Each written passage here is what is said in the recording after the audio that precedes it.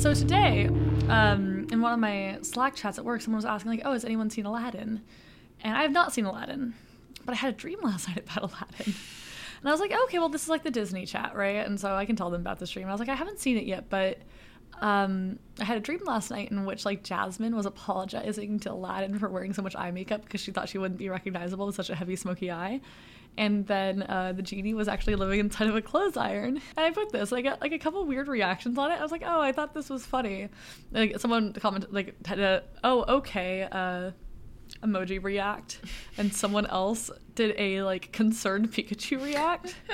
And I looked at it and it was like this member. And I was like, he's not in the Disney chat. Oh my god.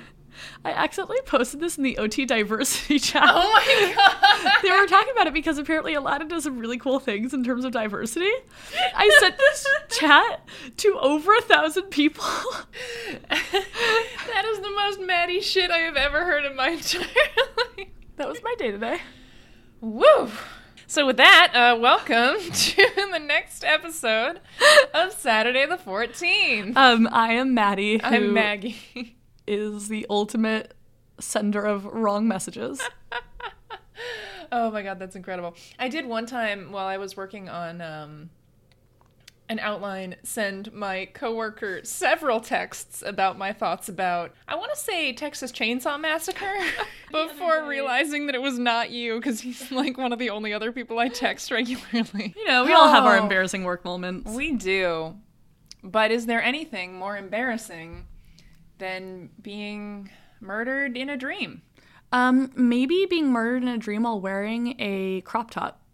Like a young Johnny Depp? Exactly like a young Johnny Depp. You know, I gotta say, people do not, men specifically, do not wear enough crop tops these days. I mean, people in general don't wear enough crop tops, but especially men don't. I feel like women have reclaimed the crop top and we're wearing them more. But I feel like there are a lot of women out there who don't feel like they can wear a crop top. That's true. And I think everyone, everywhere, should wear a crop top.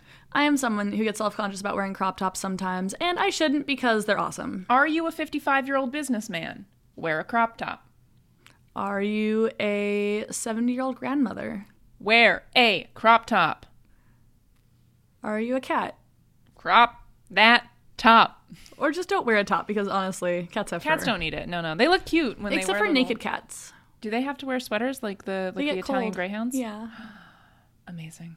In case you can't tell or have not seen the movie or just confused about everything we're saying right now, we're talking about A Nightmare on Elm Street today. We sure are. And I am super excited. I think by this point, everyone knows that I am like obsessively interested in 1980s slasher movies, right? I think we're all on the same page here. Those are all my favorites, yeah. And I love Wes Craven. I think he's a genius. Though there were a couple of moments in watching this movie and I was like, oh, this was written by a man. And I'll get into that later.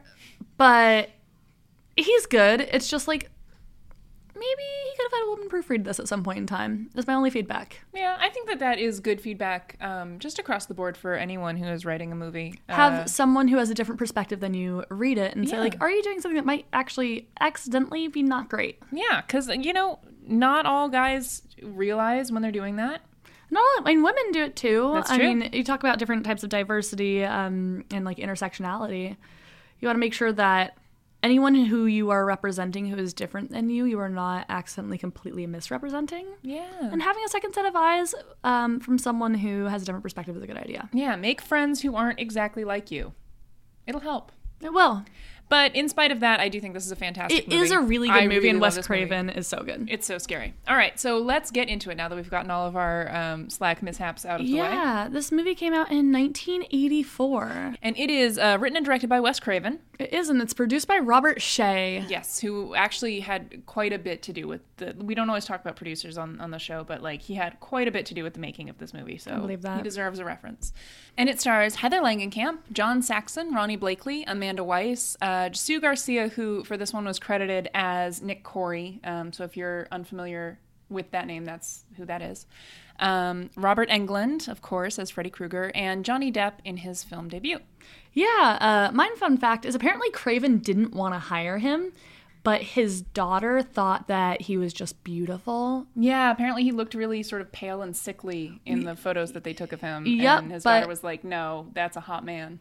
And so they hired him, and good job daughter of Wes Craven. Yeah, because, Johnny Depp has not necessarily aged well, and he... I feel like up until a few years ago... Yeah.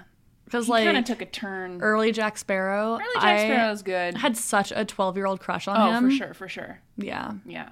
And for budget, this is another example of a really low budget turning around a really nice profit. Yeah, this is only made for $1.8 million, which is impressive considering how many practical special effects there are. Yeah. Actually, the room's flipping upside down, and there's a lot of, stuff that... it's very heavy duty. They have this really cool effect they use twice where there's...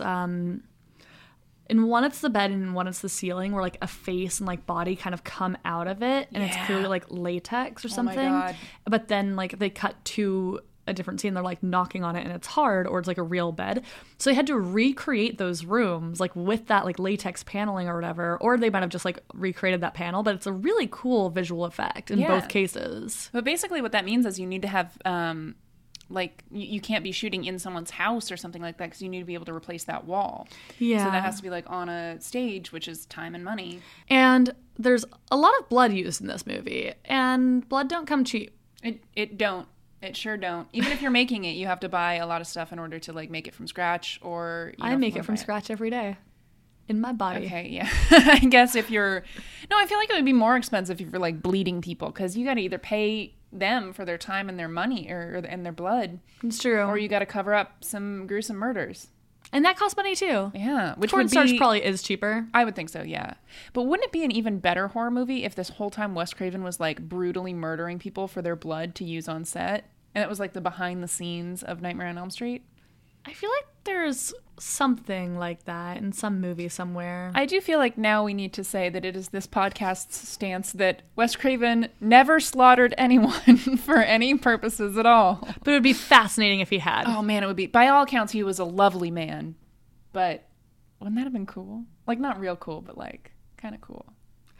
All right, so we start out this movie with the opening credits over a close-up shot of Freddy making the glove. The glove, which is a leather glove with knives attached to the fingers. Yeah, and apparently on what they call the hero glove, which is the actual glove that they used to cut things, whenever he slashes something, they have to cut things. That's the hero glove, which had real knives on it. You couldn't close your hand into a fist without cutting yourself by accident. So every time somebody wore the glove, they ended up accidentally hurting themselves. Oh, no. I also read that the glove was inspired by cat claws. Yeah. Because Wes Craven was scared of cat claws. Horror movie auteurs are always scared of the weirdest shit. This is why I would be a really good horror movie auteur, because I'm scared of everything. That's true. It's like Hitchcock being scared of eggs. Make other people scared of the weird shit you're scared of. Yes. So in this dream after he makes his glove, he's chasing this girl around. A young blonde woman in a white nightgown. Yeah, she's so cute. Her name's Tina. And then she wakes up in bed. And her mom comes in because she's been screaming in her sleep, and her mom points out that she has these cuts on her nightgown. Yeah, slashes just like his fingers in the dream. So she's kind of freaked out by that, and she goes to school the next morning, and she's talking to her friend Nancy Thompson about it, and to Nancy's boyfriend Glenn Lance, who are Heather Langenkamp and Johnny Depp, respectively. And Nancy's like, it's okay, weird shit happens. And Glenn's like, oh, it's just a dream. And then, her shitty boyfriend comes over and is like, hey, what are you dreaming about? What you doing? He's like a dumb asshole. And that's Rod. That's Rod. He sucks.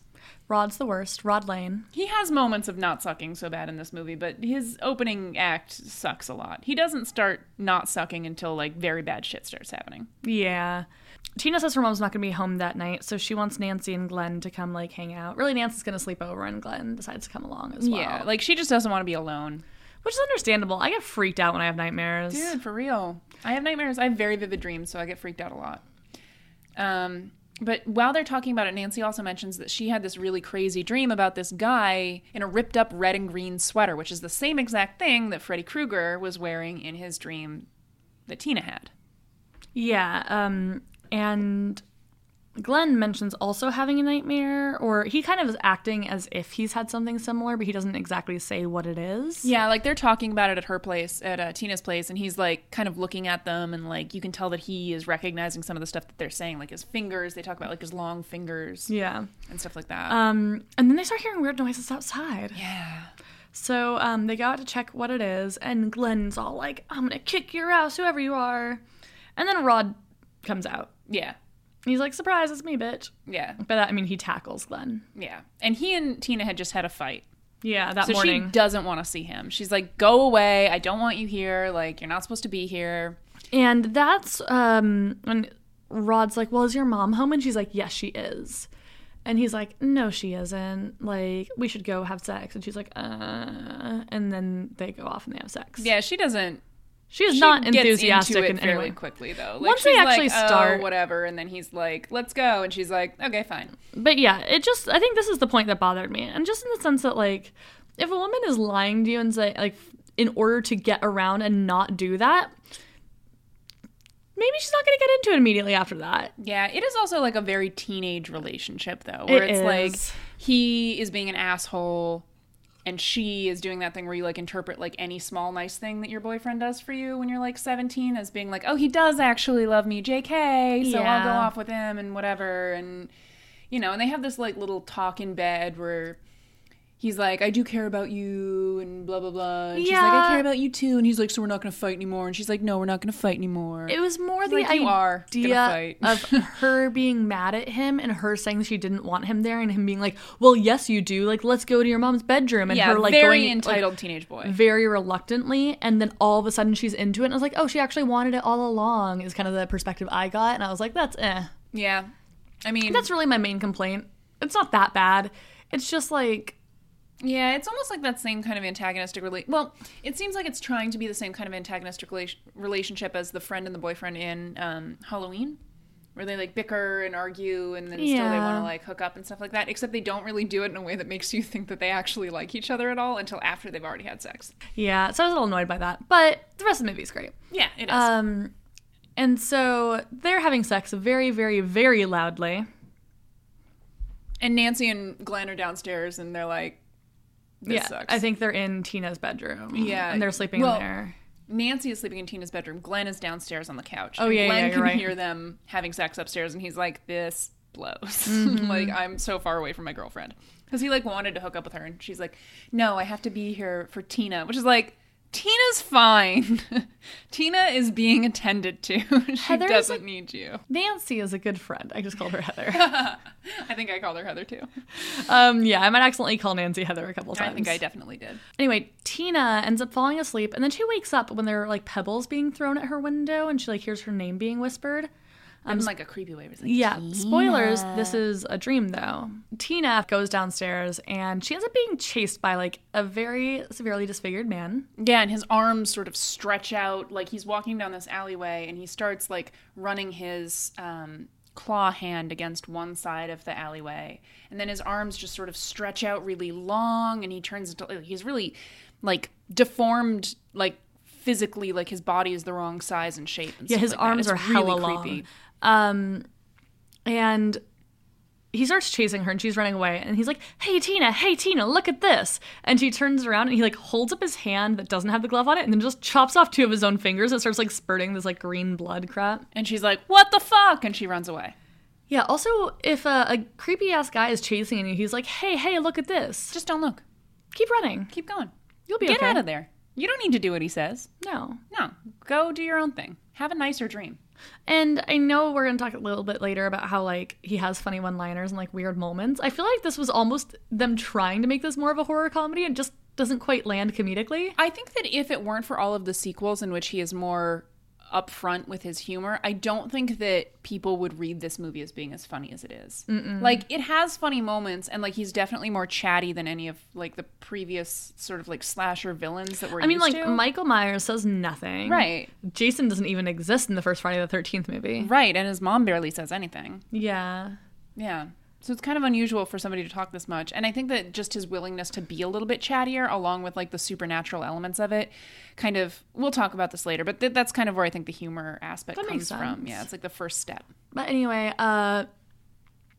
Tina runs into her house in this dream world, and he follows her and ends up like attacking her in the bed that she was sleeping in. Yeah.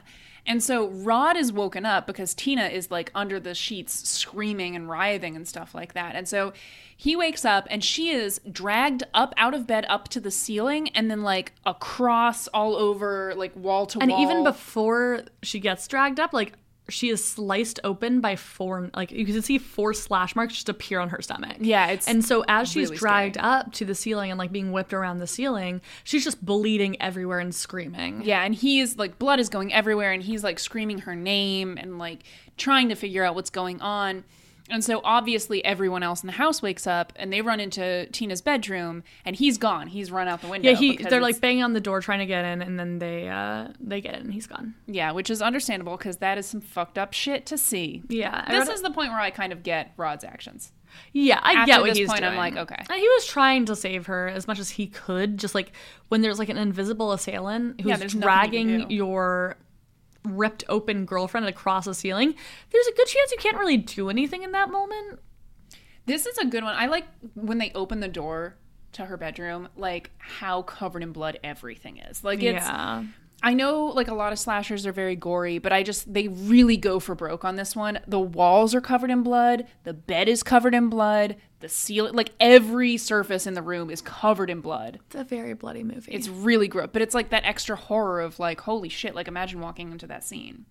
So they call the cops, obviously, and one of the cops that comes is Nancy's father. Yeah, and she gets taken back to the station. Her dad's like, why the hell were you here? And it comes out kind of, it's like implied, and you don't actually find out for sure until later that Nancy's mom and dad are like divorced or separated or something like that. Yeah, and they don't seem like they're on very good terms because like her mom comes and gets her and is like, they're kind of sniping at each other. Yeah. The next morning, Nancy wakes up and she's like ready to go to school. And her mom's like, you don't need to go to school today. Like you have seen some shit. And she's like, no, I just want to go back. I just don't want to deal with it. Yeah, she says that if she were to stay home, she'd just be sitting there thinking about what happened all night. And she wants to like go and kind of distract herself. Yeah, so she goes. But unfortunately, she didn't sleep the night before at all due to all this. So she's sitting in English class, and some guy stands up to give a presentation, and she ends up kind of like drifting off. And then, like, the presentation that he's giving changes. Yeah, it starts to get really sinister and creepy, and he's, like, talking to her. And then she hears her name, like, Nancy. Out in the hallway. And she looks, and it is Tina inside of a semi-transparent body bag. Yeah, with super like, covered bloody. in blood. And so she goes out to the hallway. So what she's doing is she's following a path left by a bloody trail from the body bag, because right outside in the hallway, when she first goes out there, she sees Tina on the ground in the body bag, and then her feet like kick up like someone is picking her up by the feet, and then just an unseen person drags her away. And she sees this like hall monitor lady who stops her and is like, where's your hall pass? But the woman is wearing like the same sweater that Freddie is wearing. Yeah. And then she's like, what, like, forget your hall pass or whatever. And then the girl has Freddie's glove on. Yeah, she turns around and she says something. Yeah. It might just be that she says, where's your hall pass, Nancy? But she has like the glove on her hand or something like that. Like, I don't remember her exact words, but it's very creepy. And it's been super cool. I realized that dream logic is different than awake logic. But imagine seeing your dead best friend in a body bag. Do you then choose to follow that apparition into the basement? Well, but then the other thing is, like, in dreams, sometimes you don't really have control over what you're doing. That's true. That's why I was saying, like, I get dream logic, real life logic different. Yeah. I mean, it seems like an intentional choice in the movie, but who knows, you know? Yeah. Maybe she doesn't really have say over it. That's true. But she follows it anyway, and she goes down to the basement. Yeah, which is a creepy-ass boiler room. Yes, it is. And in this, she kind of hears someone calling to her. And she finds Freddie! Fred Krueger. He introduces himself as Fred. I think it's interesting that everyone else uses the diminutive with him. I think there are times that people call him Freddie, or I think he calls himself Freddie at some point. Yeah, there's also the nursery rhyme in this universe of 1, 2, Freddie's coming for you, 3, 4, shut the door, 5, 6, grab your crucifix, 7, 8, gonna stay up late, 9, 10, never sleep again. Yeah. So I guess in that in that sense, he's like known as Freddy, and maybe it's just And that it fits better. a couple of people call him Freddy, and I think he calls himself Freddy once, maybe twice in the movie, but he is called Fred a lot too. Yeah. Which is something that kind of fades in subsequent movies. And he just goes by Freddy. It's just Freddy, I guess. Well, I wouldn't be surprised if children called him Freddy and adults called him Fred. Also true. Because if you think about it, the people who are singing the nursery rhyme are small children. That's true. And the people who call him Fred are the adults. Also true. So she sees Fred Krueger and he's chasing after her, and he like cuts his stomach open and like green blood comes out and like a bunch of maggots fall out. Oh yeah, it's hella gross. It's really gross. And as she's running, she goes to escape him, and she ends up burning her arm on a pipe in the boiler room. Yeah, to wake herself up, because he's like bearing down on her, and she's like, fuck, I gotta get out of this. And she knows it's a dream, so she presses her arm against the hot pipe, and it wakes her up. And she's just like screaming and losing it and like shrieking, and her English teacher is like, hey, don't be here anymore. This is and she goes to leave the obviously class, and her teacher's like, oh, but you need a hall pass. And she like just gives a look to the teacher and walks out and like leaves school. Yeah.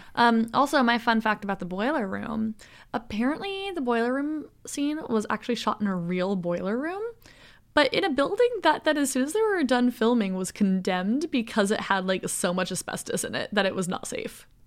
You literally could die in that boiler room, just like in the movie. Yeah. Truth in television.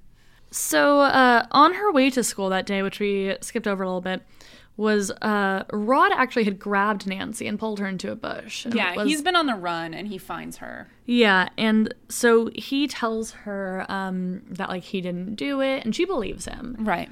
And he describes a little bit of it, but then they get interrupted by Nancy's dad, who ends up arresting Rod. And she is mad because she basically was followed. Like, her dad pretty much followed her because he knew that eventually Rod would try to find her. And so she's pissed off at him.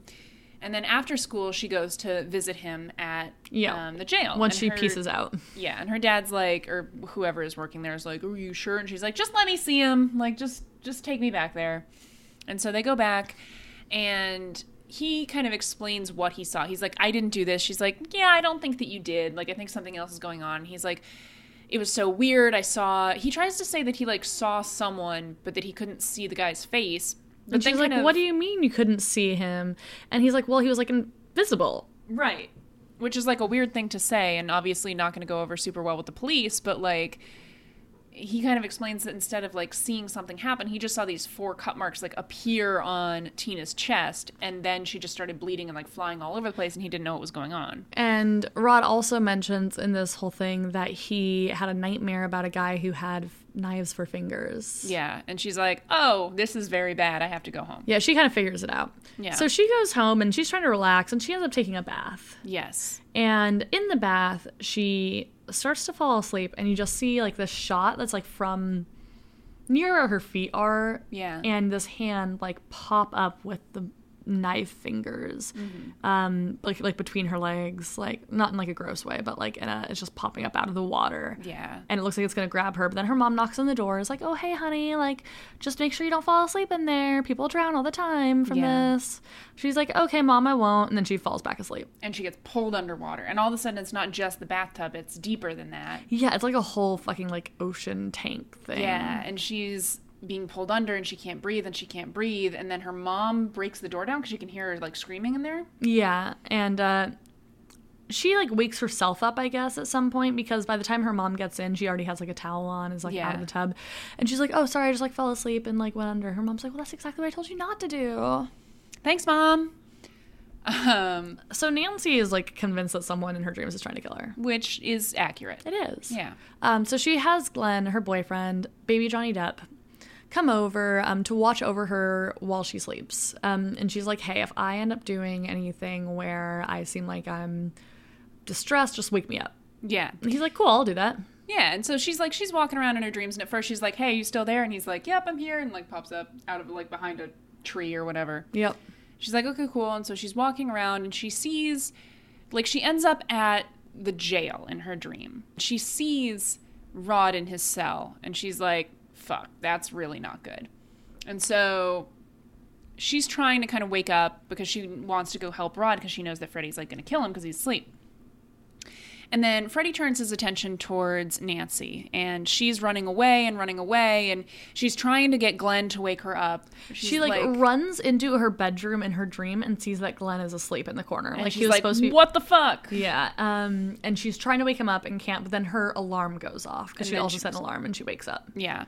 And she is pissed at Glenn. She's like, I told you to do one thing, and like you were supposed to be there to pull me out of it when you needed to, and I could have died. And he's like, oh, I'm sorry. Whatever. Glenn is kind of useless in this entire movie. He does almost nothing of value. I can't think of a single thing of value that he does. He wears a crop top. And he looks good. He does. I don't know if it's enough to justify...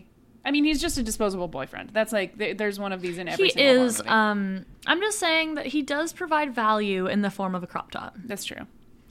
But so she wakes up and she's like, we have to go see Rod right now because bad shit is about to go down. And so they run over to the jail cell. And again, her dad or whoever is there is like, it's like 2 a.m. What are you doing? Yeah, it's like a random guy and he is working. He's like, I took the night shift so people wouldn't bother me. She's like, too fucking bad. Where is Glenn? No, where is Rod? And he's like, well, he's asleep. I promise. Like, I just checked on him. She's like, okay, we're going to go check on him right now. And as they run down, we see there's a sheet that's just moving on its own. Mm-hmm. And it goes and it wraps itself around his neck and then drags him up over a pipe. And he now appears to have hung himself via a sheet. Yes. And they get there. It must have broken his neck because they get there like right after it happens. And he's dead. Real quick. And so... she's like freaking out now, and they all go to like a funeral for him, but like the next day. Yeah, really fast. Yeah, and also the priest at that funeral is like talking a lot of shit about his behavior in real life. He's like, oh, even though he like committed these sins and stuff like that. It's like, first off, he had not gone to trial. No, he had not been found guilty of jack shit. We know that he didn't do it. He was kind of an asshole. He was, but he didn't murder his girlfriend. He did not, and he's getting a lot of like funeral criticism for having murdered his girlfriend. Yeah. So at the funeral, Nancy's talking to her parents, and she's talking a lot about how she doesn't think it was Rod who actually killed Tina, and how she knows it's this guy named Fred Krueger. And her parents like look really like kind of upset by this and like stick her in a car. And her mom's like, I'm going to take care of this. I'm going to take her somewhere. Yeah. And so they go to a sleep disorder clinic, and they're trying to put her under so that they can monitor her because she hasn't been sleeping. She's been having all these fucked up nightmares. She's a mess. Like, she looks horrible at this point. Like, her eyes are completely sunken. She looks exhausted. Her mom is understandably worried about her. And she is freaking out about the idea of falling asleep. Like, but they say they're going to watch her the entire time, and she eventually kind of, like, gives in. Yeah. And so they end up putting her under. They give her, like, a shot to do that. And originally, at first it seems like it's okay, and then she starts freaking out and thrashing, and her heart rate and brain activity goes, like, off this fucking scales. Yeah, and the doctors who are working on her, like, we don't know what is going on. Like, they can't figure out why she's acting like this or what is happening to her. Her mom is, like, losing it. So they run in to wake her up, and first, a part of her hair has now turned white. Yeah, which is kind of cool. And I think that they keep that for future movies, too. I'm pretty sure really in the third movie she still has the white hair. And also, she has brought a fedora-esque hat out of her dream with her. Yeah. And it has the name Fred Krueger written inside of it. So they go home, and her mom, Marge, is always a bit of a drinker. Like, it's something that her dad comments on earlier on. And she's just, like, drinking like crazy now because she doesn't know what's going on with her daughter. Her daughter is, like, angry and drinking resentful. So much coffee and taking caffeine pills and refusing to go to sleep. And she's like trying to convince her mom, and her mom's like, that's insane, like that's not really happening. And she's like, well, what do you call this? And she shows her the hat with the and she's like, his name is Fred Krueger, look, it's even in his hat. And her mom is like, oh fuck. So her mom decides to take her down to the basement and tell her little story. Yes. About how there was a guy named Fred Krueger who used to live in the area. Yeah. And it turned out he had murdered like 20 children. He'd killed a bunch of little kids. And they found out it was him. But because someone signed the search warrant in the wrong place, they had to get him off. Like, he couldn't be on trial. Right. So he got released on his technicality, and the parents were really upset about this. So they hunted him down, and they burned him alive. Yep. And this is where we get absolutely hands down the dopest line I've ever heard. I feel like a lot of parents, and the parents in this movie are not great for a lot of reasons. Not a lot of times you get a badass line like Marge. Oh, it's so saying, he's dead now because mommy killed him. Badass. Hats off to you, Marge. She did what needed to be done. Well done. And she just says this while like kind of drunk and in like a really loving voice, like, but he's dead now because mommy killed him. Like, girl. Yeah. Okay. And anyway, Nancy realizes that like Krueger is like a vengeful ass ghost. Yes. It didn't really end his situation. If anything, it made it more complicated. Nah. And so she takes this big plan. She's like, okay, well, if I take the hat out of the dream like I just did, I can take him out of the dream. So she calls Glenn and tells him her glorious plan. And this is when he's wearing the amazing crop top. And so she tells Glenn to come over at midnight to wake her up so she can drag him out. Yes. And Glenn's like, cool, sounds good. And I love this. So she's like pretending that she's going to try and go to sleep. So her mom comes in and tucks her in and takes all these coffee cups and a coffee maker out of her room and like turns off the light. And as soon as her mom's out of the room, she turns the light back on and goes underneath her bed and pulls out another coffee maker. This is the benefit of having parents who live in two different households, which is you could steal your dad's coffee maker and your mom doesn't even know you have it. That would make sense. It seemed like there were like 7 coffee makers in this house. And like, I love coffee, but damn. Yeah, I have maximum 2 different ways to create coffee in my home. I have 2 now. There was a time in which I had a third.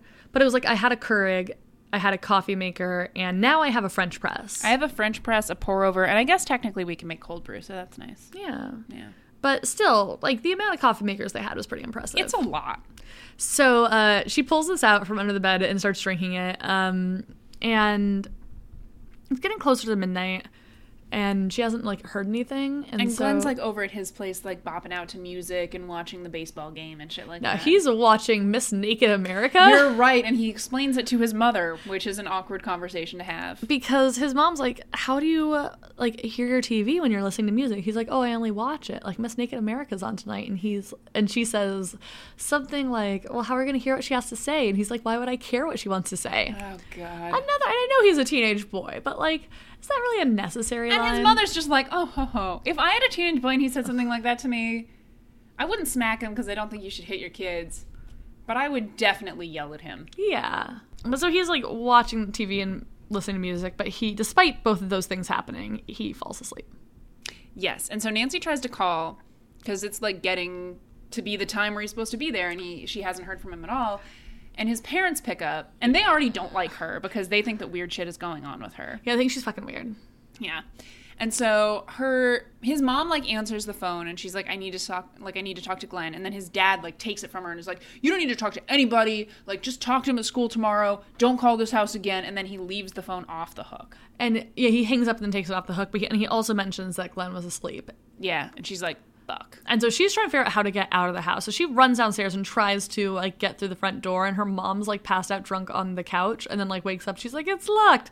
I locked it. She's like, well, give me the goddamn key. And the mom's like, I don't even have it. I don't know where it is. And, like, shows, like, she's wearing a robe. She doesn't have a key on her. So she goes back upstairs and she's like, why did she tries calling back and it just goes to, like, the busy or whatever. And she gets really upset and, like, is, like slamming it around and, like, ends up ripping the cord. And she's like, well, shit, I don't even have the ability to call anymore. Yeah. And so she like, puts wraps it down. It up and puts it on the bed. But then it starts ringing again. And she picks it up and she's like, what's happening?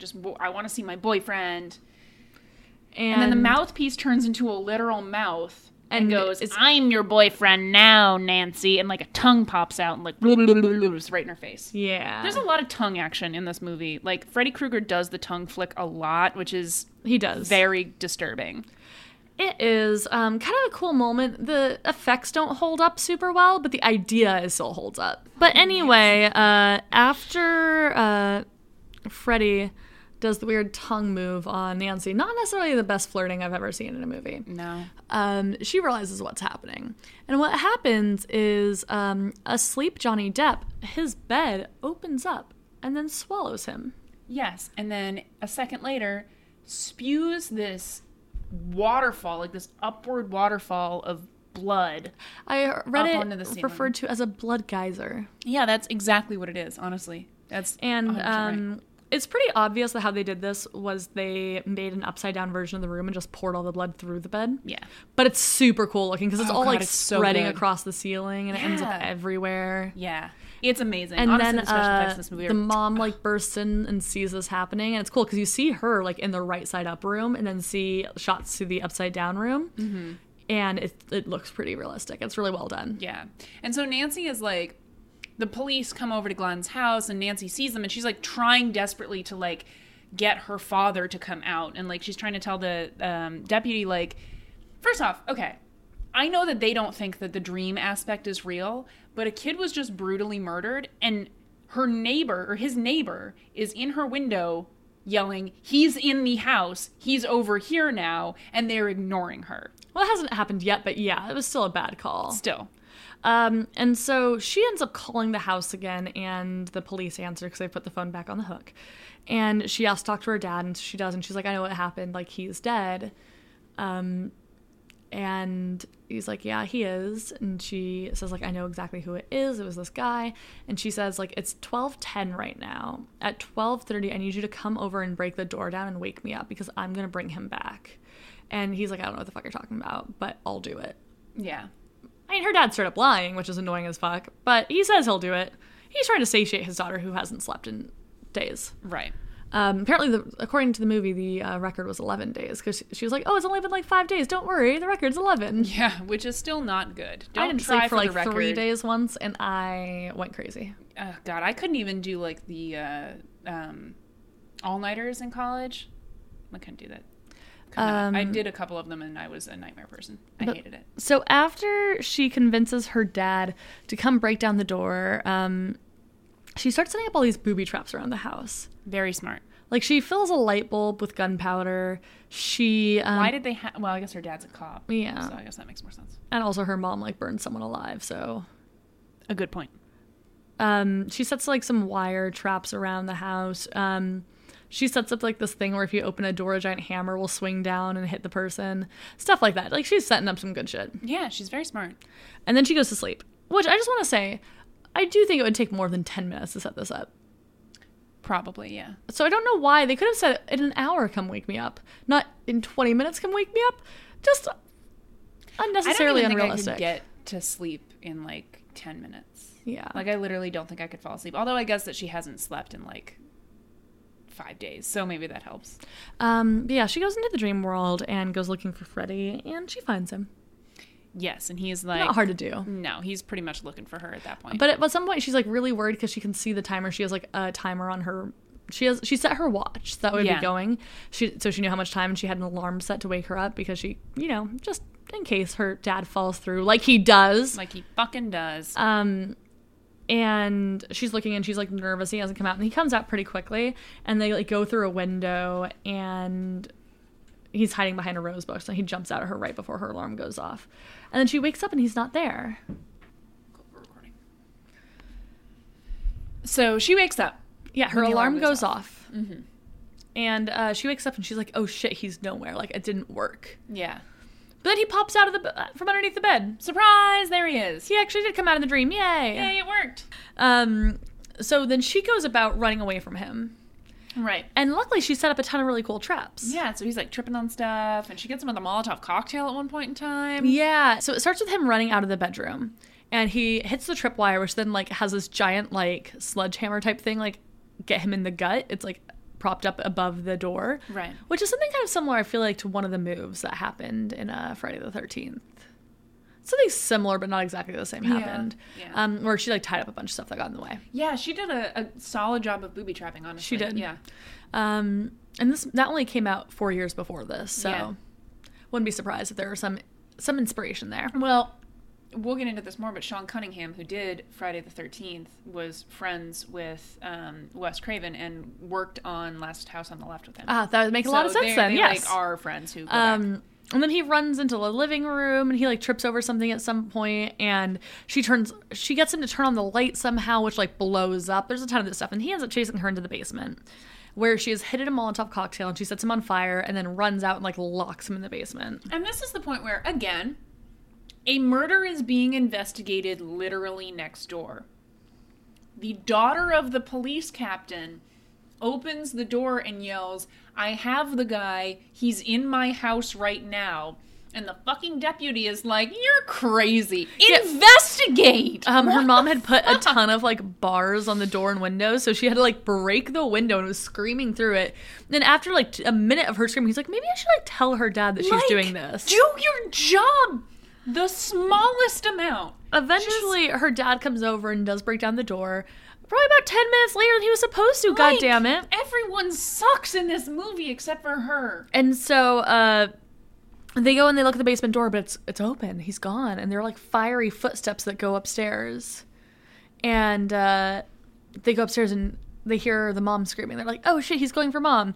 So they run in. They see Freddie, who's on fire, like, on top of the mom, like, strangling her. Mm-hmm. And then they both, like, sink into the bed. Yeah, kind of the same way that Glenn did. Yeah, except, like, very slowly with, like, smoke coming out of it. And then it turns back into a normal bed. And they're like, what the fuck? And so her dad is like, okay, I'm going to go somewhere else. And then he reappears behind Nancy in the bedroom. And so earlier on in the movie, they talked about this... Oh, what country was it? I think it was in Asia. Yeah. It was like, Southeast Asia. So this is actually based, and I was going to get into this later, but it was actually based on a real thing that happened in, I believe it was Southeast Asia. I know Vietnam was one of the countries. And there were people who were having tons of nightmares and dying. Yeah, and so they're talking about something similar to that earlier on in the movie, and I think it's Glenn is talking about it. It's one of the guys. And it's when the girls first start talking about having nightmares, and they're like, well, you know what you have to do in the nightmare is you take away its power by turning your back on it and showing it that you're not afraid anymore. And so Nancy is like, at this point, she's like, oh shit, that's what I have to do. Like, I have to turn my back on him and show him that I'm not afraid, which is a huge gamble. It is very much a gamble, yeah. But she does it. And she's like, I've realized your power and I'm not going to give it to you anymore. I want my friends back. I want my mom back. Like, you're going to give it to me. And he goes to attack her and he just disappears. Yeah. And so she wakes up the next morning. Or she sort of, it just continues into the next morning. Like, all of a sudden it sort of is the next day. Yeah, and she's leaving her house to go get into a car with her friends. Yeah, we're all there in a convertible. And her mom's like, I don't think I want to drink ever again. Like, I got too drunk last night. And she's like, that sounds good. Yeah. And so she gets into Glenn's convertible, and they start to go down the street when all of a sudden the top, like, pops up. And it's red and green stripes. It is. And it locks them in there and then just starts, like, barreling down the street out of control. And then you hear these two girls who are playing jump rope, and they're chanting the 1, 2, Freddy's coming for you thing. And then from behind Marge inside of the house in the door window, Freddy grabs her and pulls her inside. That was the worst special effect probably in this movie. Yeah, that part's not great, but so much other good stuff happens that's, like, way more plot relevant that I'm, like, willing to give them a pass on that. Like, they got the important stuff down. They did. Yeah, so as we just mentioned a moment ago, this movie was actually really based on... There were several newspaper articles printed in the LA Times in the 1970s about Southeast Asian refugees who they had fled to the U.S. Because of a lot of war and such going on in, like, Laos, Cambodia, and Vietnam. And so they got, like, really horrible nightmares and wouldn't sleep, and then a bunch of them died in their sleep. And because this was being covered so much, this is one of the inspirations for the movie. Yeah, and kind of, it's sort of a miracle that this movie ever even got made. Because Wes Craven, obviously at this point, he was already well-known. Like, people already knew about Last House on the Left, which, again, he made with Sean S. Cunningham of Friday the 13th fame. He'd also made The Hills Have Eyes at this point. So he had kind of, like, cemented himself as a force to be reckoned with within the world of horror. But unfortunately, after that, he made the flop movies Deadly Blessing and Swamp Thing. And in an interview that I read with him about this, he said, basically, I found that if you have two films that don't perform well, it doesn't matter if you've had a bunch of successful ones. The phone stops ringing, and after Deadly Blessing and Swamp Thing, that's what happened. And so he had this other idea of this movie that he wanted to make, and it just, no one was hiring him on anything. He couldn't get a foot in the door, and he said he was already he came from, like, an academic background, like he'd been a professor. And so he had all these friends who he had accidentally sort of alienated by making these really intense horror movies when he made Last House and Hills Have Eyes. And so he was kind of in this point in his career where just no one was interested in anything that he had to say. To the point that, like, he was making so little money that his accountant called him and was like, you need to pay a $5,000 tax bill. And Sean Cunningham had to give him the money because he didn't have the money for it. That's insane. So literally, without Sean Cunningham, aside from the impact that Friday the 13th had on slashers and certainly had on this movie, literally, like personally, Wes Craven would not have been able to make this movie. Oh, thank you, Sean S. Cunningham. I know. He was actually, it seems like he was fairly involved in like I don't know if involved in like a creative sense, but like very looped in on like the conception of this movie. Which, I mean, considering the fact that Friday the 13th had done so well in 1980. Right. And Wes Craven was having some struggles. Yeah. It might have been a good thing that he got someone who was really involved in a successful horror movie franchise to help out. Although Cunningham didn't think that people were going to like this movie. Well, he was wrong. He was, but his complaint was something that a lot of other people felt, which was that it was too weird and like out there, and the reality and dream thing was too confusing. Mm-hmm. But Craven was like, well, no, everybody dreams. Like, everyone understands what it's like to have a nightmare. And Cunningham was like, yeah, but like then you wake up from the nightmare and it's not real and it can't hurt you. But what if it did? Exactly. And so then he reads this article, or like around that time he'd read that article that you were talking about the Southeast Asian immigrants, for some reason, who kept dying in their sleep. And I don't know if they ever figured out why it was happening so much more. I don't think they did. That group of people. Which is really there weird. were some theories around it. They think some people called it sudden unexpected death syndrome. Yeah. Initially, they just called it Asian death syndrome, which I don't think you should just name a group, like an ethnic group, in your... Definitely not. Because it could happen to other people, too. Yeah, it was just that, I mean, they went and they'd experienced this horrific thing because there was a lot of really bad stuff happening in some of those countries at the time. Yeah, I mean, I guess that makes sense. If you've been through some very intense and horrific stuff recently, then maybe, like, that might affect you more, and the nightmare aspect of it might be more significant. Yeah. It's still a really weird thing to have happen. Have people just dying in their sleep. Yeah, and because things freaked him out, he was like, this is scary. Let's go with it. He was right. It's terrifying. It's so scary. But then also, Freddy Krueger was originally supposed to be a child molester in this movie. Yes. And they did bring that back for the 2010 remake. Yeah, and honestly, most of the time I feel like when they add sexual violence into a movie, like into a remake, I don't like it. And I'm not saying that I enjoy the concept of Freddy Krueger being a child molester, but it makes more sense to me. It does, because I think that's more common than someone who just gets off on, like, murdering kids. Also, so there's the, like, I guess the nursery rhyme, although the last name is not included in the nursery rhyme, right? No, it's not.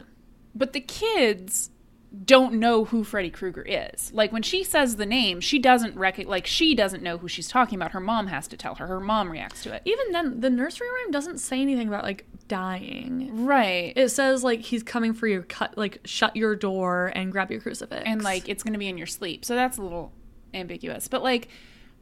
Well, it says you'll never sleep again. Right, that's true. I don't know. So... I feel like if it happened recently enough that the parents were the ones who killed him, why would these kids not know that, like, a bunch of kids presumably of their age group were murdered?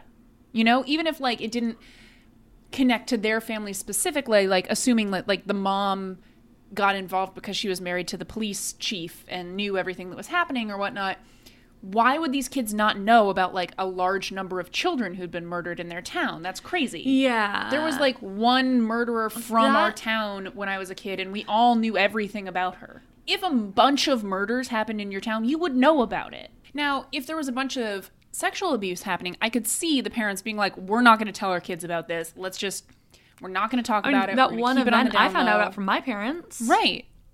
Like, I just can't see that level of child murder going unknown by the kids in the town. Yeah. Kids know everything. So it does make a lot more sense. I'm guessing they changed it towards the last minute, but there had been a handful of articles, especially in California, about, like, child molestation issues. And so Wes Craven didn't want it to seem like he was capitalizing on those stories, and so he changed it to be something different instead. That makes sense.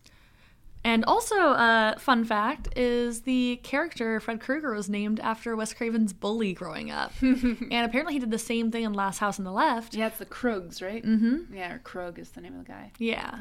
So I briefly mentioned this when we were talking earlier about like the cat claws, but Wes Craven was trying to figure out what Krueger's weapon would be. At some point, he had him with a sickle. Interesting. Yeah, because he was supposed to be like kind of like God of Death-esque. I can see that. But he wanted something different, not just like a knife or a machete or anything. And so he decided on this bladed glove, and part of it was because he thought about like the very first danger that like humanity ever encountered. He was thinking like the teeth and claws of an animal, and so like him being freaked out by cat claws, it kind of makes sense. Yeah, that is really interesting. I like that. Also, and he like, is sort of like a primal force, you know? Yeah, he's something you can't avoid. It's always going to be there. Yeah. And also, like, having a cat with claws, like, it's terrifying sometimes. I have scratches. I have scars from scratches.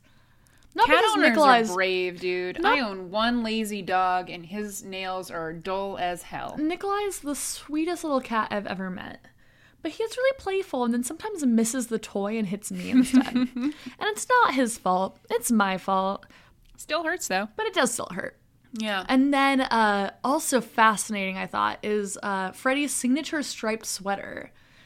So Wes Craven had read in an article in Scientific American that the human eye has like a really hard time processing those two specific shades next to each other. So he was like, I'm going to make this outfit the most difficult to process color combination possible. I love that. That's how he ended up with a Christmas sweater. Ugh, it's amazing.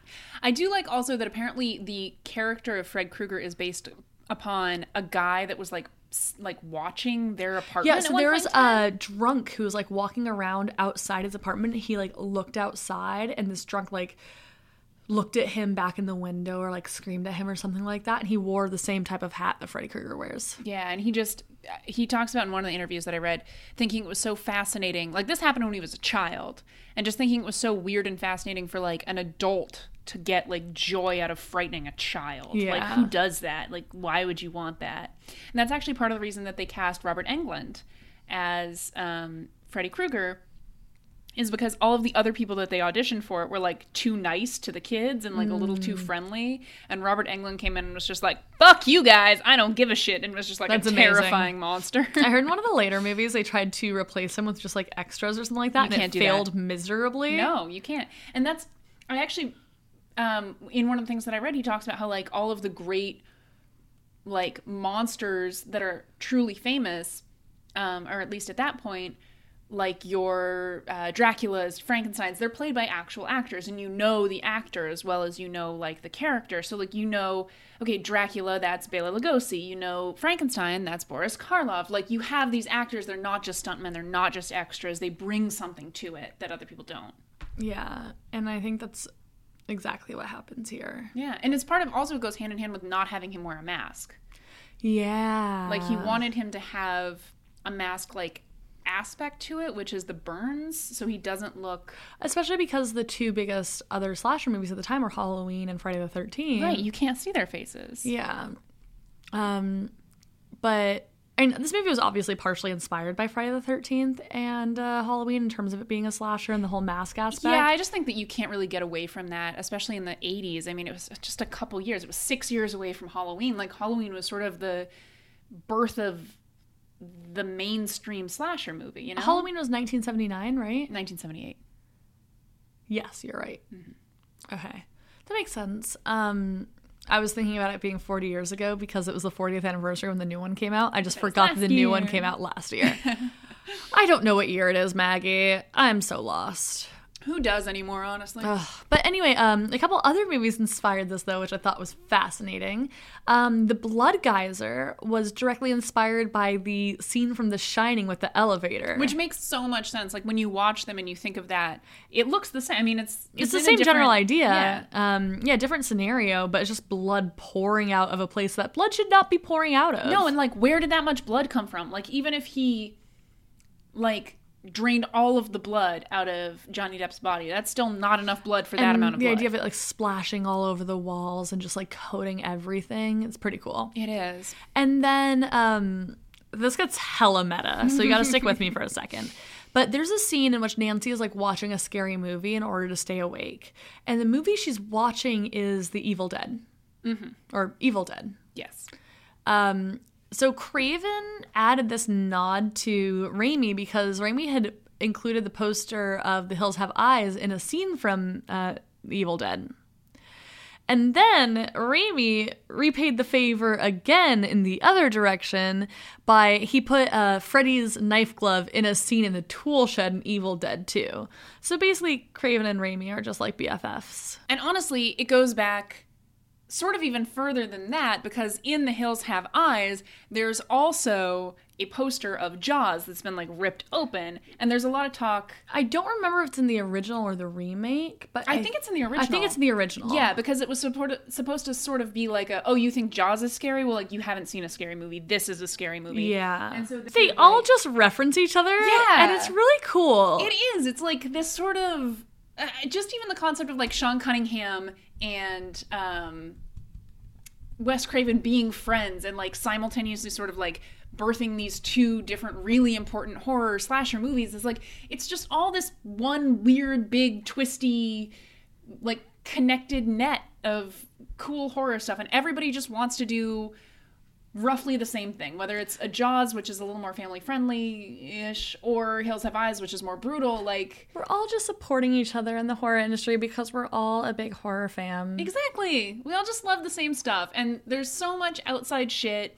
of people like talking shit about horror movies. Like Heather Langenkamp talks about how like it was basically like being a porno actress when you tried to like explain to people how great Nightmare on Elm Street was. People would be like, oh you did that movie.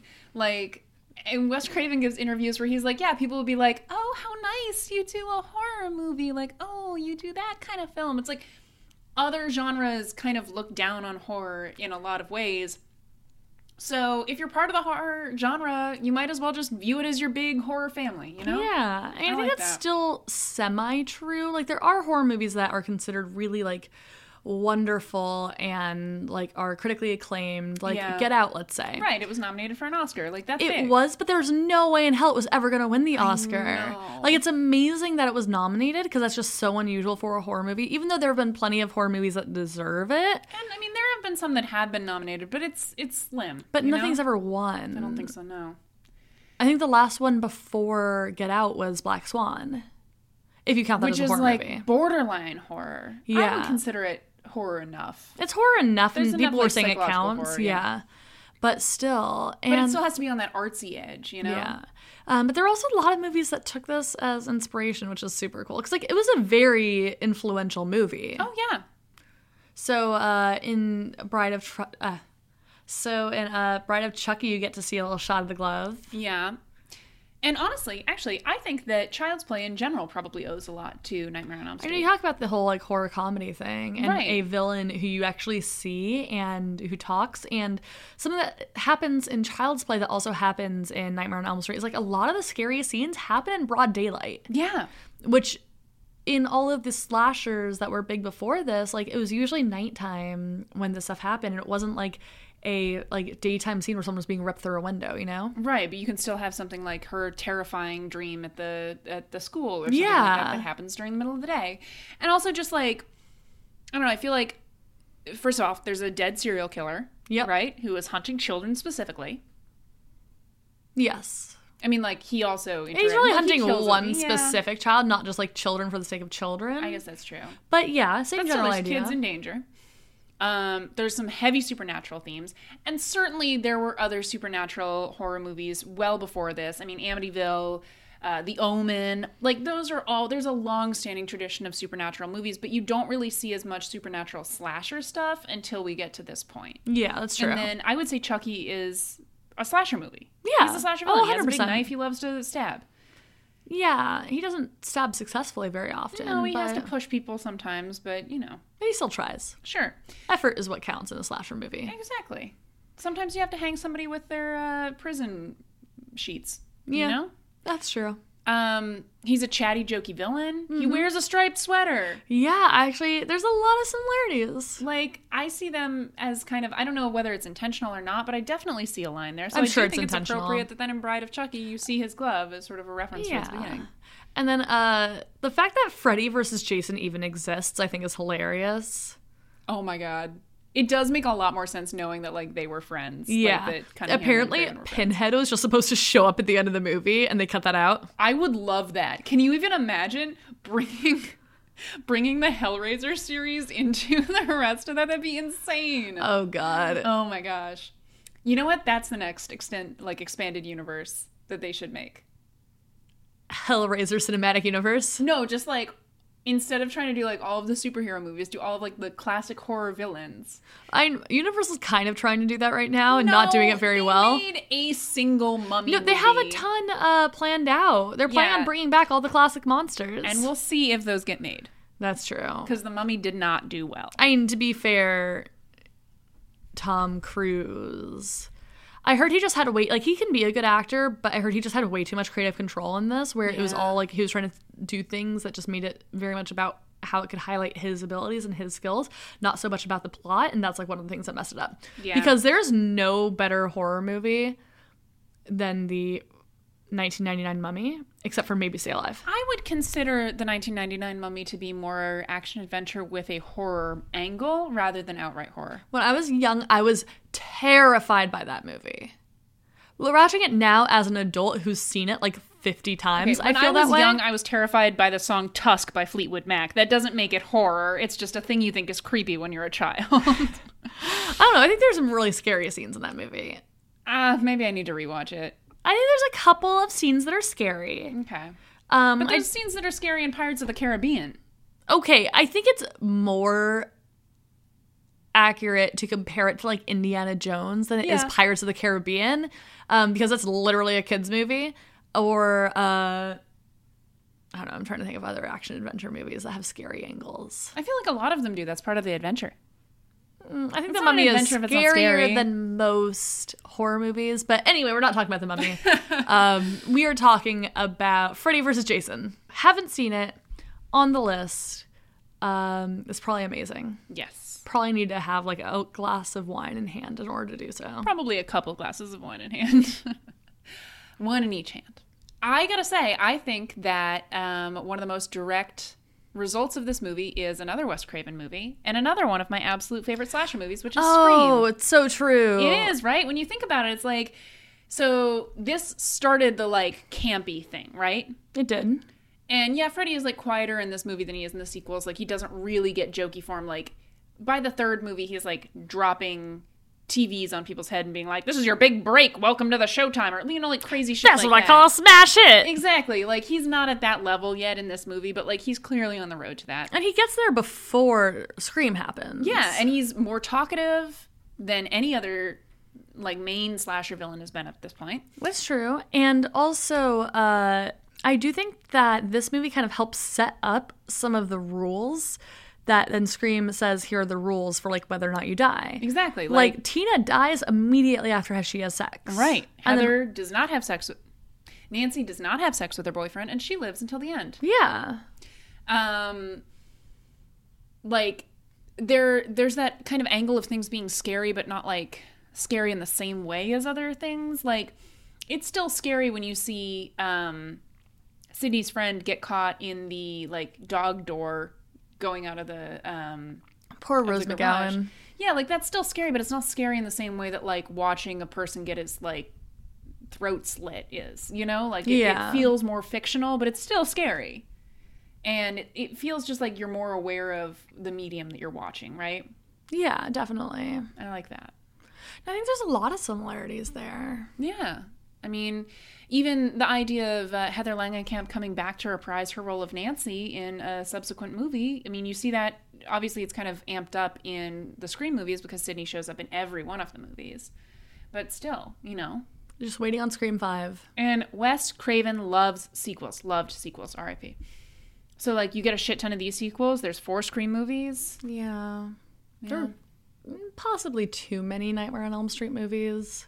Yeah, there definitely are. Yeah, it gets really out of hand. Like, it's fun, though. So I think I only saw the first 4. I think I've seen the first 4. I'm pretty sure that I said at the end of the last episode that I was going to try to watch all of them. I did not do that. I watched the first one, and I was like, that's it for this week. The only thing I remember, and I'm pretty sure I said this in last time's episode as well, but I'm going to do it again. Do it. Is there was a scene in which, I think it was in Dream Warriors, which is the third one. Where she comes back. Where she comes back. Yeah. and they're all like in a hospital trying to like fight against him, and he like takes the tendons out of and like or arteries or something like that out of someone, and then uses them as like strings in order to like marionette someone up to the top of the roof, and has them like jump off. Yeah. And that is like one of the most memorable horror deaths I've ever seen. And it's interesting because these movies sort of make this bridge between his early works, which are things like Last House on the Left and The Hills Have Eyes, which are not surreal at all. Like, they're very just like brutal and things happen. I haven't seen Last House on the Left, but I haven't either, but my understanding is that it's not unrealistic in its like portrayal of events, you know? So it sort of serves as, the article that I read in Filmmaker magazine about him describes it as being a bridge between the primal ferocity of Craven's earlier work, like Last House on the Left or Hills Have Eyes, and the visually expressive professionalism of his later films. I almost feel like Nightmare on Elm Street is kind of both of those. Exactly, which is why it's that bridge. Yeah, because it definitely does still have some of that primal fear, especially with like the claws and dreams and all that stuff. It is more professional looking. It's not as like well shot as something like Red Eye though. No, but you have that sort of like, there's so many scenes in it that are really striking, like the blood bed or the scene of the girl being, of Tina's body being dragged down the hallway. Like that's a very, that whole dream sequence where it's like her body just drags itself away is fascinating to me. It's so well done. And I do see that as kind of being him being willing to move away from the like brutal horror of the 1970s and shift into something that's a little bit more artistic, you know? Yeah, I could see that. I like that. I think that's really cool. Makes sense. Yeah. So I think that a lot of the elements that are kind of affected by the supernatural stuff are made scarier because of it. Yeah. Like, well, because like oftentimes people just don't go out and commit mass murder. Right. That's just not something you see actually happen all the time. Exactly, but everybody has nightmares. Everyone has nightmares, and if it's supernatural, there's not much you can do to protect against it because, like, no matter what you do, it's going to be able to get around that. And, like, you just can't prepare for it. No. And they sort of take the groundwork of a slasher movie at this point and lay the supernatural aspect over it. So you have things like, there are never parents around in slasher movies, right? Yeah. So in, like, Friday the 13th, they're at camp, so there's no parents there. Halloween, they're babysitting while their parents are somewhere else, so there's no parents there. In this, first off, the kids are literally asleep. No one else can be there for you when you are asleep. You are alone, you're isolated. And even when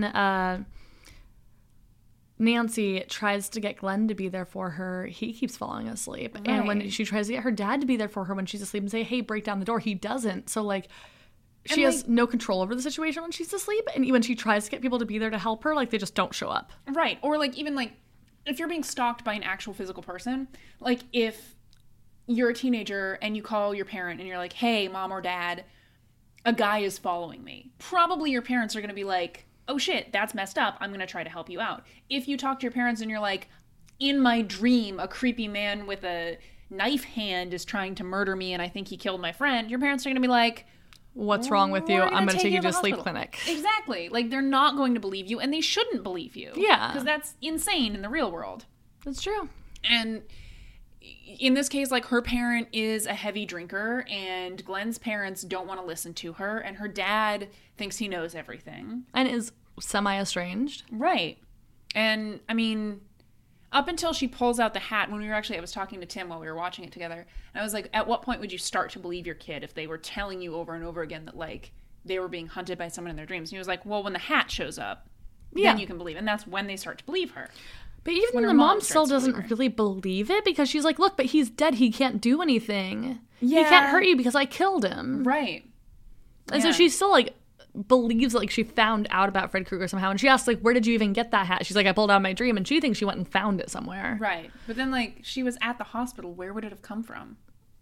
You know, her mom was dumb not to believe her. Her mom just was saying. not a smart woman.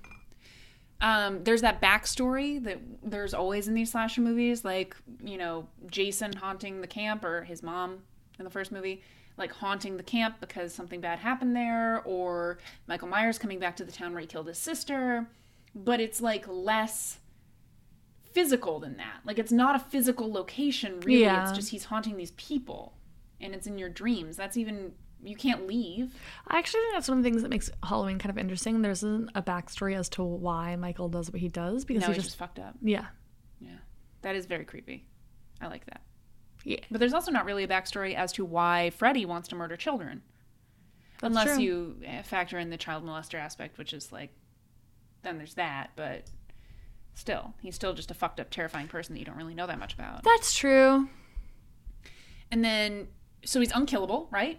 Because he's already been killed in the real world. He's a ghost now. Yeah. He's not just some super strong guy who hypothetically you could hit with a truck and then he'd be dead. He's a phantom.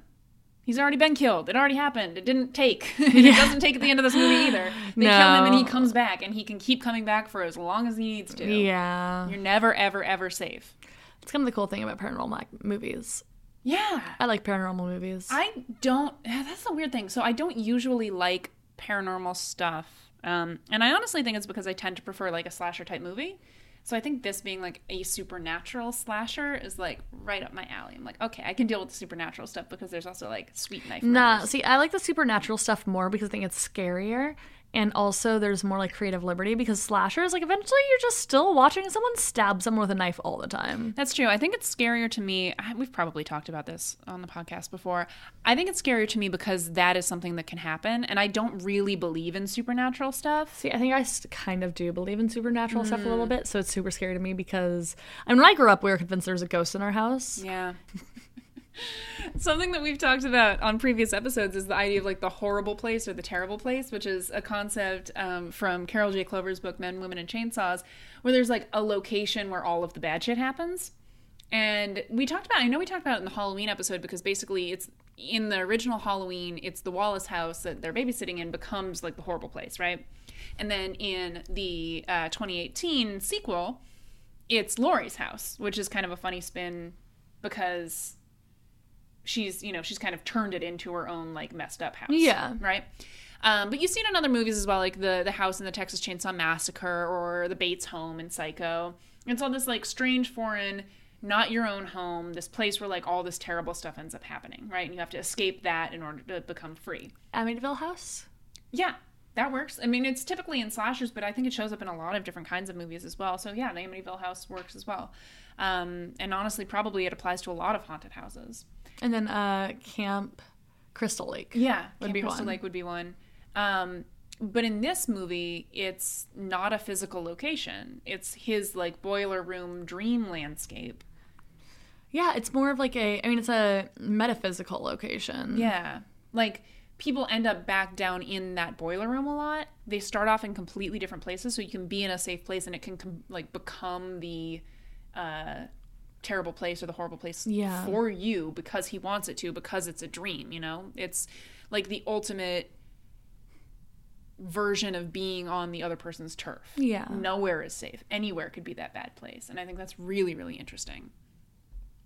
And it's that kind of stuff that's like all of these references to the slasher genre that sort of make this a really important part of the slasher oeuvre. Is that the right word? It's not, but I like saying it. I don't know if I said it right. I don't really care. I honestly don't even know what word you're trying to say. It's Ouvre? Yeah, oeuvre. Oeuvre? Yeah. It's like the whole thing. Great. I know some French. I don't know that much French. What I lack in French skills, I make up for in not being able to explain what shit means. I'm a poser.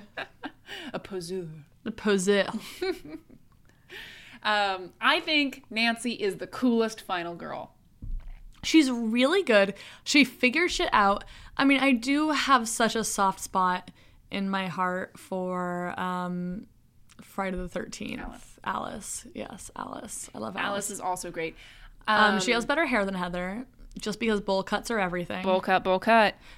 She does think on her feet like a motherfucker, and she beheads Mrs. Voorhees. She does, but she doesn't use a Molotov cocktail to set Mrs. Voorhees on fire, which probably would have been actually about as useful as beheading. Yeah. I was going to think, like, because she hits her over the head with like a frying pan at some point, and that's not useful. Yeah. If her go-to had been Molotov cocktail, might have been more helpful. For sure. I do think that there's a little step up with Nancy in that she's like, instead of just trying to like escape from danger and thinking on her feet, she's like planning out how to trap him. She does actively be like, I'm going to go for this, and that's really cool. Yeah, like she gets him. She doesn't just run away from him, which I think is awesome. She also dates a guy in a crop top. She does, and honestly, feminism. Yeah. I love it. No, I do think Nancy is a step up from Alice in the initiative that she shows. Yeah. The booby traps are a step up from Alice's. Alice's were great, but Nancy's are better. They were very improvised, whereas Nancy like had a plan and she stuck to it. Yeah, and it all played out and worked really well. Yeah. And I read an article that talked about how, like, when she actually takes control, it kind of turns Freddy into, like, almost like a vaudeville villain who's, like, falling down the stairs. Yeah, he's goofier in those scenes. Yeah. Like, he's harder to take seriously. Which also relates really back to Scream. Yes, he trips, he falls, he's clumsy. And it's the first time you really see that because, like, Jason and Michael, like, they're usually, like, kind of tall, brooding, silent. Like, you don't see them just, like, trip on their asses. No, and they sort of move slowly and with purpose, and then they appear where they're supposed to be, whereas like Freddy is like scrambling all over the place and he's like running around and he's like in the Friday the 13th video game you can just like kind of transport locations sometimes in order to like just appear out of nowhere. Honestly, that makes a lot of sense. Yep. I also think that it kind of amps up her being so independent, sort of sets the stage for the kind of parental alienation stuff that shows up later in slasher movies. Yeah, and her parent situation just sucks. Yeah, like, so, I mean, in Halloween, there's, like, a good reason for the parents not to be there, right? Because they don't think there's a danger and it's Halloween and, you know, they have to babysit. Like, she has to babysit. Like, in Friday the 13th, like, they're at camp. Their parents wouldn't be there. In this, her parents are there, but they're useless. They're entirely useless. They don't do anything. They hinder her. And it's kind of like a shift, again, like a bridge between earlier Wes Craven movies where, like, in Last House on the Left, the parents get involved in the fight. Like, they go to avenge their daughter. And in Hills Have Eyes, the whole family is working together to defeat the enemy. And then by Scream, like, people are just leaving their kids alone even when there's a murderer on the loose. Like, her dad leaves her alone on the anniversary of her mother's murder. Bad call. Like, why would you do that? Just bad parenting. I mean, there's an explanation in the movie. He has to, like, go out of town for business or whatever, but it's real flimsy. Take your daughter with you. Right. My mom took me on a couple business trips once, and I got to go explore San Diego by myself, and I watched Bring Down the House. Dude, my fiance spent so much time with his dad on business trips, just, like, going to random places when he was a kid. You can bring your kid. Yeah. Like, take the days off from school or whatever. Like, it's fine. But yeah, it's kind of funny how that just sort of becomes a thing later on in horror movies where it's like, yeah, technically there's parents who are like, who gives a shit? Like, they're not paying attention. Yeah. But interestingly, in this movie, the parents are still an important part, even though they are kind of shits who don't pay attention to their children. I mean, first off, this whole thing is their fault. Exactly. And there's this really interesting article by Robin Wood, who is a horror film critic. I really enjoy his work. I'm working on reading more of it. But he actually talks about... I think it's this movie. No, he's talking about, this is unrelated to what we're talking about. I just thought it was interesting. I forget what movie it is that he's talking about. But he talks about how Roger Ebert, like, described it as being a guilty pleasure. And he's like, first off, if you feel guilty and you feel pleasure about the same thing, you need to just get rid of one of those concepts because it doesn't make any sense to feel guilt and pleasure about the same thing. Either feel guilty about something or enjoy it, but don't do both. I'm like, oh, I love that. Like, he's just such a relentlessly pro-horror person, and I love that. I love seeing that when people don't try to, like, rationalize their love for something. They're just like, it's great, get over it. Like, it's awesome. So when it comes to me listening to, like, early 2000s Good Charlotte, should I feel guilty or should I feel pleasure? My gut instinct is that you should feel guilty, but I know how much joy it brings you, so fuck it, feel pleasure. Beautiful. Enjoy Okay, Good great. Charlotte. Do it. Awesome. But he talks about how, like, it's this essay called Return of the Repressed, and he talks about, this is pre this movie coming out. Yeah. So it's kind of just more background and kind of established writing at the time. How he compares horror movies to dreams in that, dreams, the embodiment of the repressed desires, tensions, fears that our conscious mind rejects, become possible when the sensor that guards our subconscious relaxes in sleep, which is basically what happens in this movie is you let your guard down in your sleep and then you are vulnerable to Freddy Krueger. And the whole idea of, like, and another quote from this is, he says that the conditions under which a dream becomes a nightmare are, A, that the repressed is, from the point of view of the consciousness, so terrible that it must be repudiated as loathsome, and B, that it is so strong and powerful as to constitute a serious threat, which is like, he's strong and powerful and he constitutes a serious threat. No, it's That's his completely whole legitimate. fucking thing. I thought that was really interesting that, like, this is a thing from, like, the 70s that he's writing about, and it ends up being basically the plot of the movie. Yeah. But literally, Freddy is the embodiment of the repressed fear of the adults. So, like you said, it's their fault. Mm-hmm. What they did is that they chose to take matters into their own hand and kill Freddy Krueger rather than talking to their kids about him. They just shove him aside, pretend he never existed, and they're not prepared. Like, the kids are not prepared when he starts to come around in these dreams, when he starts to be like that repressed bad memory that's coming back to haunt this town. They don't know anything about it, so they can't defend themselves. Their parents don't want to talk about it because they feel so much weird repressed guilt over it. Not that it's weird to feel guilt over killing someone. You should feel guilt over killing someone. But you should also maybe talk to your children about how you murdered a child murderer. I don't know when you should do that. I don't think there's any right time to talk to your child about the murders you've committed. Maybe there's a time. Maybe that time was when that murderer starts coming back to try and murder your kids. It's like when you have the birds and the bees talk, also slip in any murder that you have maybe committed. The birds, the bees, and the murders. Exactly. There you go. Knocks them all out. And so they, like, solved this problem, right? But they solved it in a secretive way, and they haven't addressed it since. They drink, and they take pills, and they ignore their kids, and they don't want to talk about it. And then Nancy is the only person who can actually deal with it by facing the repressed issue that has come up, literally, in the dream, dragging him into real life, making him real again, waking up from the sleep, and ultimately turning her back on it and saying, I know, what happened, and I'm not giving it any more of my energy. I'm not going to be afraid of it anymore. She had to literally open her eyes to the scenario. Exactly. She had to get woke. Yep. Good job, Nancy. Yeah. I just thought that was so weird. Like, I was reading in Men, Women, and Chainsaw, there's like a footnote that references Return of the Repressed, and I was like, oh, there'll be interesting stuff here about Nightmare on Elm Street. And I started reading it, and I was like, none of this shit has anything to do with Nightmare on Elm Street. He's not talking about it at all. And then I realized that it was written like 10 years before this movie came out, and I thought that was so weird. Like, no, but it's awesome. But it's the same thing. It's the whole concept is just like exactly what the movie is. Yeah. I like it. I thought that was cool. Do you have anything else to add to this, or are we rounding home base here? I think I'm good. All right. Do you want to let us know what we're going to watch next week? Yeah, we're going to watch a movie that's right up my alley. Exactly. This movie is about you. It is. It's called Cat People. It is. It's a 1942, I want to say. It's a 1942 biography of me. Yes, it's from back in the 40s when Maddie was first formed. Yep. It was my first life. Maddie is a timeless being. No, it is a 1940s movie that's about a woman who turns into a cat.